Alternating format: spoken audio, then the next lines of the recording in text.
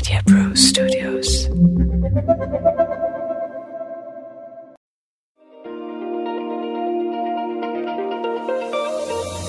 You're listening to Inner Sense with Kavita, a podcast that inspires you to make sense of your inner world so you can live consciously and be well. My name is Kavita Satwalekar, and I am a well-being expert, leadership coach, mentor, and author. We spend a considerable amount of time making sense of the world around us, but often forget to take a moment to look inwards and make sense of our inner world, a core that drives our thoughts, beliefs, and behaviors. Join me and let's spend the next few minutes separating your truth from your fiction. Let's talk inner sense. All or nothing thinking is one of the most common issues I see with my coaching clients.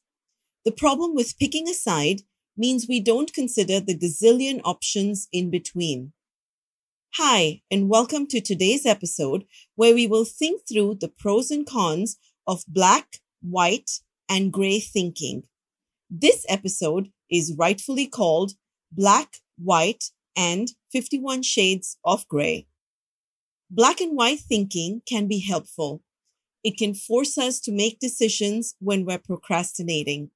It can help us categorize things and find clarity in complicated situations. It can also help us make quick decisions because our responses become predictable. If you like to follow rules, you likely love black and white thinking because there is only one right way to do something. There aren't as many decisions to make, and you can lump everybody into either good or bad categories. You don't have to worry about ambiguity because there is none. It is either black or white, good or bad, always or never, hot or cold, fast or slow, dirty or clean. However, the truth is that this extreme thinking is limiting you. Consider this. If people are good or bad, where do you think you would fall? If books were either the best or the worst, how many would you really enjoy? And similarly, how many outfits would you have to try on for work every single morning if your clothing were to be perfect? Although black and white thinking appears to be simple, it can easily trap you. On another note, I recently read a statistic that shocked me. Most human beings spend close to 50% of their day in what is called autopilot mode. Anytime our mind wanders from the task at hand, we switch into autopilot mode, which is a state where we can continue doing tasks quickly and accurately, and most importantly, without conscious thought. For example, driving while following directions on a map, or walking while listening to music. As human beings, our comfort zone is to be in autopilot mode. When we relate this autopilot mode to the way we think, our autopilot thinking is generally in black or white. We are instant in our judgments to immediately categorize things as good or bad, true or false, friend or foe. When in an autopilot thinking mode, we sacrifice effectiveness for efficiency. Meaning, although this black or white kind of thinking appears to be efficient, most times it isn't effective. On a recent call, a client mentioned that he wasn't happy at his job. On further exploration, he realized he was stuck because he was in a mode of black or white thinking. He had given himself just two choices: stay and continue working in a role that he disliked, or leave and find another job. None of these two options were actually attractive to him, and so he was stuck. With further questioning during our session, he realized that he hadn't even considered the numerous options in between, and by the end of our session, he was hopeful about potential alternatives. Black or white thinking could actually be considered a negative thought process. With this kind of thinking, we see things in terms of extremes, that is, in black or white. In the example I just mentioned about my client who was unhappy at work, his two options were either to stay or to go. His thinking was based on absolutes, and that was limiting him. That said, black or white thinking is very common. Sometimes we can't see options because we're tired and stressed. And sometimes we get stuck in a rut and just can't think of any other ideas. And because of the sense of safety that this type of thinking lures us into believing we have, it's sometimes hard to break out of. Here are 3 questions you can ask yourself if you realize you predominantly make black and white decisions.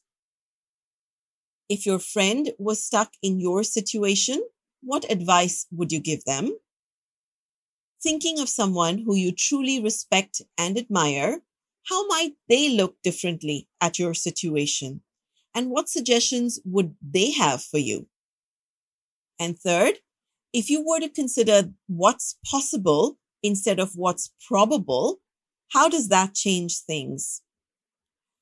Once again, those 3 questions are: first, if your best friend was stuck in your situation, what advice would you give them?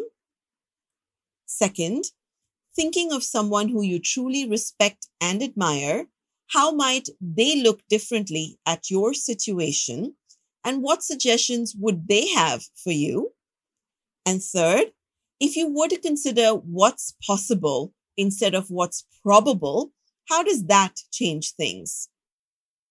To feel better, and more importantly, to develop a more grounded understanding of the world around us, it's important to recognize all or nothing thinking when it crops up for us. And at that time, it's also important to take steps to develop a more effective viewpoint. We need to be able to see the shades of gray inherent in a situation in order to make wise decisions as to how to proceed.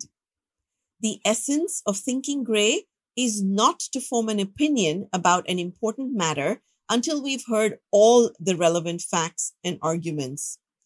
Thinking gray can be difficult given how we are hardwired to take mental shortcuts and to do what's easiest. Here's a quick telltale sign that you're thinking in black and white. Whenever you're starting to feel stressed, you are likely thinking that you have only 2 options, A or B. If that's the case, remind yourself that in reality, you have the whole alphabet full of options. See if that helps and give yourself the permission to stay open to all the possibilities for your life. To summarize our episode, black and white thinking, although efficient, is not necessarily a conscious way to move forward. Instead, to make decisions in gray is to be flexible, to see things from both sides, and to have an open mind. In other words, to make decisions in gray is to put yourself in the other person's shoes. So, the next time you are presented with information that challenges your beliefs, remember to think in gray and take time to hear all the facts and arguments before forming an opinion. Finding the truth is often a challenge, but the reward is worth the effort. And with this nugget of inner sense, may you consciously choose to think and make decisions in black, white, or any of the 51 shades of gray. Thank you for listening to this episode of Inner Sense with Kavita. I hope today's episode helped you look a bit deeper and understand yourself a bit better so you can consciously move towards a state of well-being. If you liked what you heard, please comment below, share this information with someone you think will benefit from hearing it, and do subscribe to my podcast so we can stay connected. To learn more about me, please visit my website at innersensecoaching.com. You can also connect with me on LinkedIn or follow me on Instagram. Live consciously and stay well.